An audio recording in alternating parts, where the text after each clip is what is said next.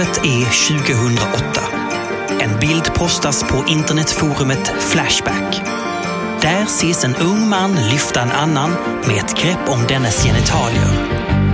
Så börjar den odödliga historien om böglyftet.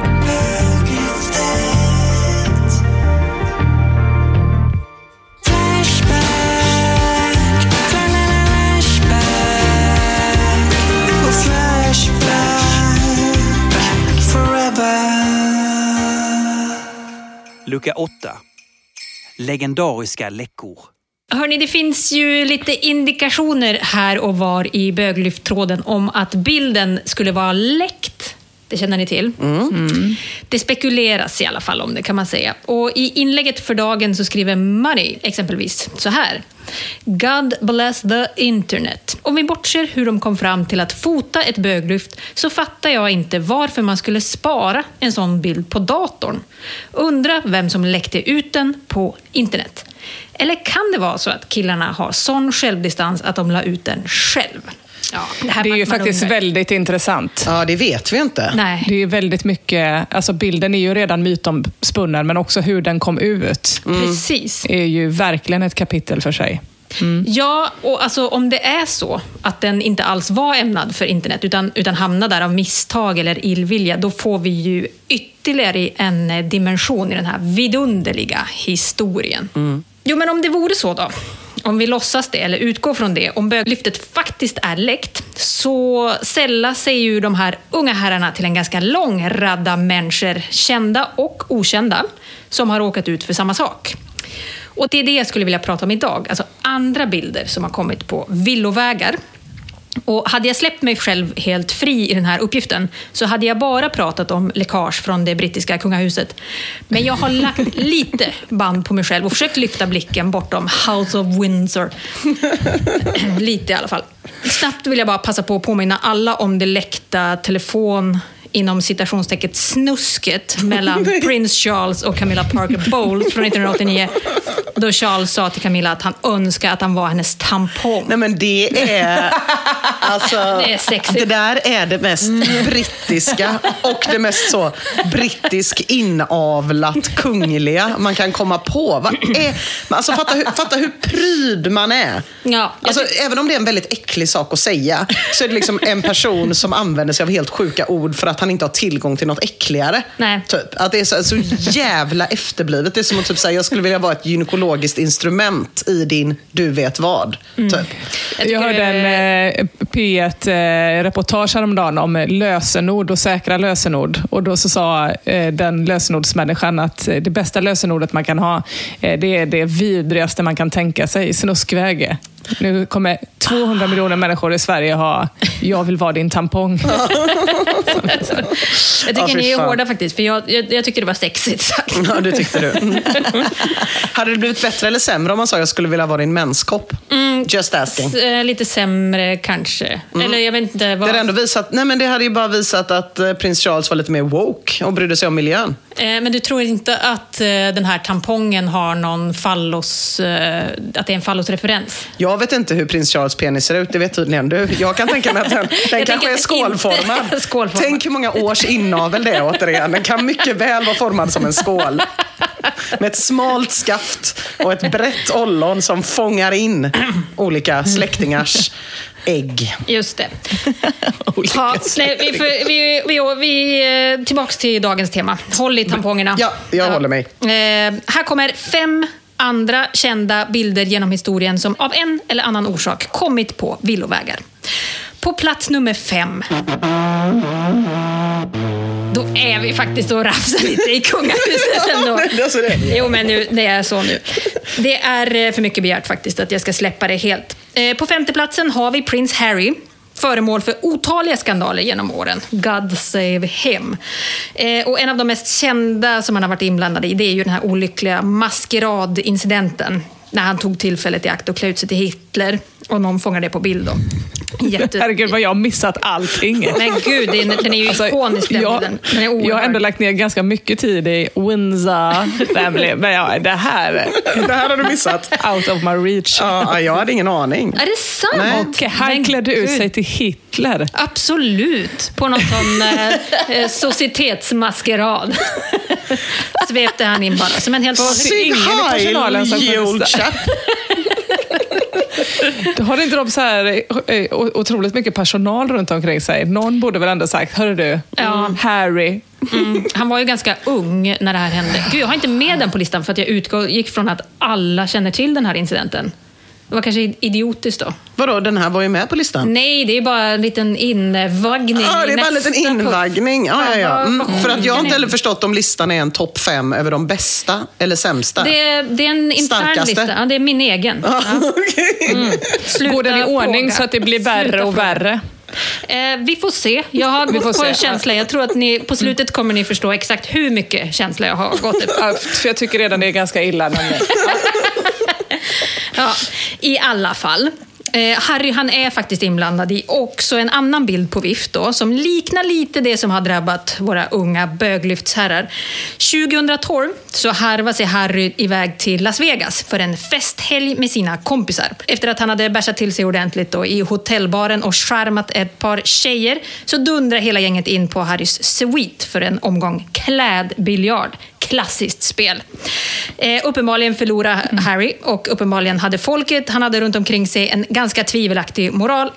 Och det är ju lätt att få det när de engelska tabloiderna kastar pengar på en. Också om man är en helt nyligen uppraggad person i en hotellbar så kanske man inte har med sig den bästa moralen. Nej, just det. In i hotellrummet. Nej, just det. Så kan det vara. Jag slutshameade hans gäster, ja det gjorde jag.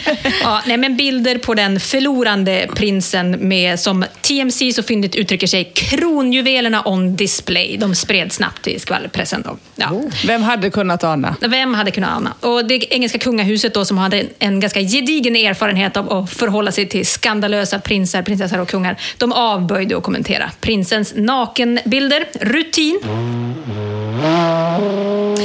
På plats nummer 4 hittar vi det som kanske egentligen är den största och mest kända läckaget i modern tid.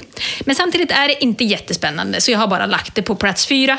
Det handlar om det som brukar kallas för Celebgate eller The Fappening. Känner ni till det? Nej. Men The Fappening gör mig omedelbart intresserad. Jag förstod att det skulle tilltala dig.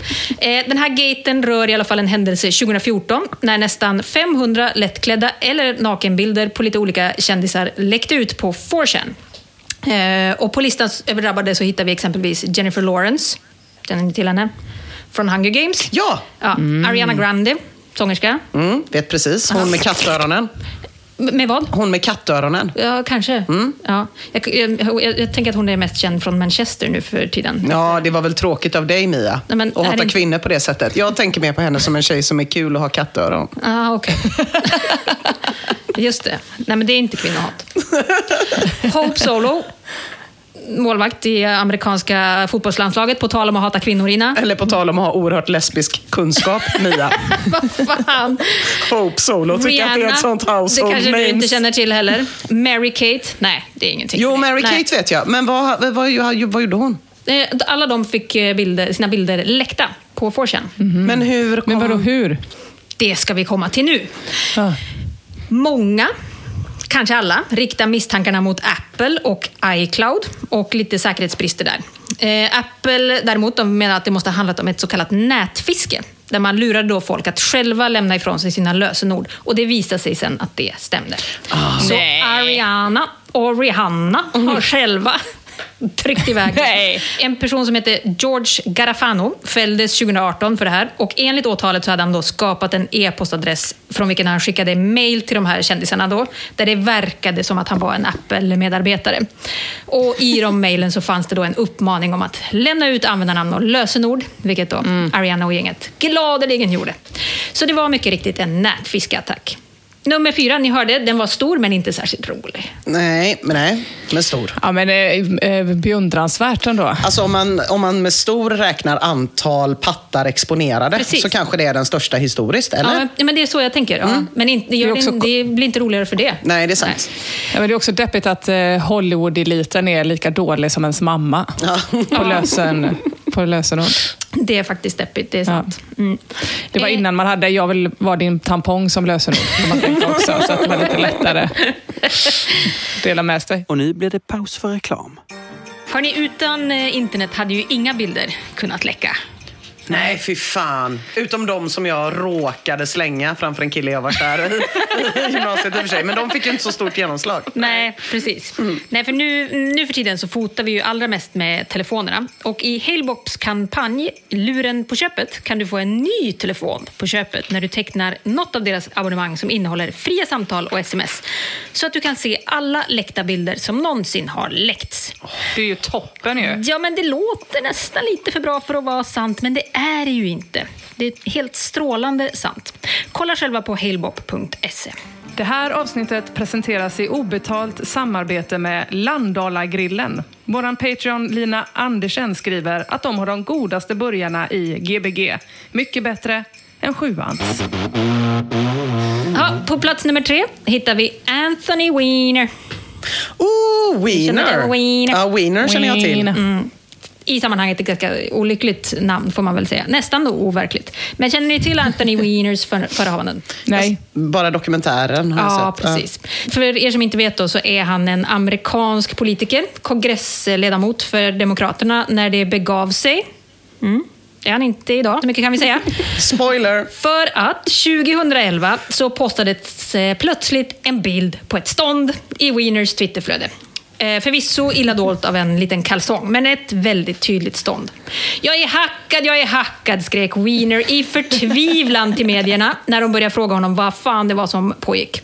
Och det var en förklaring som höll ett tag faktiskt, men till slut så fick Wiener ge med sig efter att ännu fler bilder på hans nätliga förehavanden hade tittat fram. Han hade ju inte blivit hackad, utan han hade postat det här ståndet helt själv, förvisso då av misstag i Twitterflödet istället för via DM. Egentligen skulle det till någon tjeja i Seattle han hade någon grej med.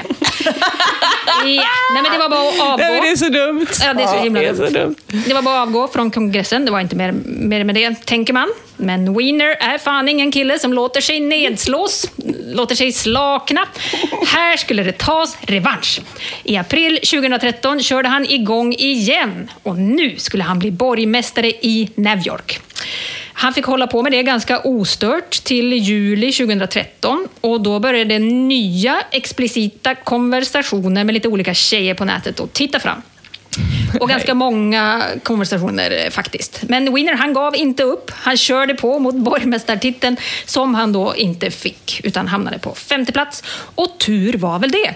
För 2016 dök det in lite andra unga synder. Till de mest ledsamma bravaderna hör då att han hade skickat bilder till en tjej som han hade textat med samtidigt som hans son låg bredvid honom i sängen och då fastnade på samma bild som pappas skrev. Jättetrist.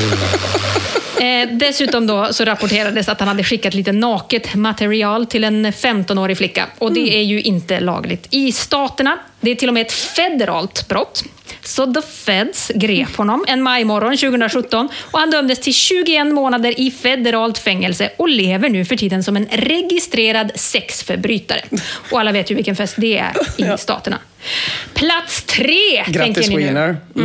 Är hon inte riktigt klok? Det här är ju sprängstoff. Och visst fan är det sprängstoff, men vem bryr sig om medelålders män med stånd? Inte jag i alla fall. Därför ska vi vidare till medelålders män utan stånd. Ja, vad härligt. På plats nummer 2 hittar vi ett svenskt självläckage som inte fick riktigt lika brutala konsekvenser som för Wiener. Det handlar såklart om Allygate. Så gott. Äntligen ska den sladderbiten fram. Ja, visst. Det var sommaren 2013. Den förra partiledaren för Vänsterpartiet, Lars Ohly, hade tidigare under sommaren då tatuerat in Liverpool-fågeln på vaden. Åh, vad fin den är, kände Ohly. Den är så fin att den måste ut på internet genast. Och det måste ha varit varmt den här dagen. Och solen måste ha legat på displayen och gjort det svårt för Lars att riktigt se i detalj vad som skulle landa på nätet. För när han trycker på postknappen och skjuter iväg bilden ut på www så är det inte bara Liverpool-Pippin i bild. Nere i det högra hörnet kan även skådas Spånga-Pippin, Lars penis. Och Ohly uppmärksammades om det här misstaget och twittrade då följande 11:15 på morgonen, samma dag som penisposten. Haha, råkade lägga upp en bild på Instagram som visade mer än avsett. Nu åtgärdat. På eftermiddagen strax efter 2 så twittrar Ohly igen. SMS från Håkan Juholt. Hade tänkt grilla korv ikväll, men nu blir det kyckling. Fan vad musik för Juholt. Så jävla gött. Och jag vill också att man tror att problemet är åtgärdat när den där bilden finns sparad i varenda människans mobiltelefon. För att inte tala om hornhinnan. Exakt, men den är väl också spännande för att där finns det väl också teorier om att det inte var så himla inte meningen. Nej, det finns sådana teorier. Han tillbakavisar dem, ska vi säga. Okej. Carl Bildt skriver också strax därefter, också han på Twitter. Gratulerar till att du efter alla dessa år gjort detta genuina publika genombrott. Han är så syrlig den där gubben, det är otroligt. Ja, det var plats nummer 2 då. Inte riktigt lika jävligt som Wiener såklart, men hamna högre upp för att jag känner att det roar mig mer. Plats nummer 1. Ja, nu är man spänd. Ja. Nu är man väldigt spänd. Vem hittar vi här? Helt utan motivering bara, utifrån min egen känsla. Det är snatsministern. Ja, jag fick hjälp att minnas den här ljuvliga gaten av Adam. Tack för det, Adam. Jag hade helt förträngt det här. Snatsministern är ju ingen annan än den förra S-partiledaren Göran Persson. Och det var den 7 april 1996. Göran Persson hade ganska nyss tillträtt som Socialdemokraternas partiledare och även statsminister och därmed då efterträtt Ingvar Carlsson. Och Göran, han är ute och spatserar genom Stockholm, går längs Drottninggatan, och det gör även fotoskoleeleven Jan som nyss har köpt sig en ny kamera och är på mission att testa den här. Och framför sig ser han Göran som slinker in i en godisaffär. Jan fotograferar honom genom fönstret när han samlar på sig påskkarameller. Efter det så slår Jan Expressen en liten pling och frågar om de kanske skulle kunna vara intresserade av bilder på Göran Persson handlades godis. Jag kan tänka mig hur trött personen som mottog det här samtalet måste ha känt sig. Men de sa ja i alla fall, och jag antar på ren reflex.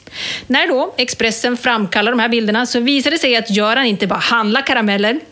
En av bilderna föreställer även Göran ätandes karameller i butiken innan han hade betalat. Expressen skriver så här om det som hände i en minnesartikel om Snatsministergate. Det finns alltså minnesartiklar om det här. På redaktionen utbröd febril aktivitet. Godisbutikens ägare Börje Westerlund väcktes i sommarstugan mitt i natten när Expressen knackade på för att visa bilderna på Göran Persson. Westerlund, som själv jobbade i butiken när Persson klev in, visste att han inte hade frågat om lov innan han provsmakade, och därmed var saken klar. Så blev Göran Persson snatsministern med hela svenska folket. Artikeln i Expressen måndagen den 8 april inleddes så här. Ajabaja Persson. Så jävla annan retorik i... Verkligen, och 100% bygger ju att detta är så otroligt roligt på att han är tjock. Det gör det ju ändå, det måste vi ändå säga.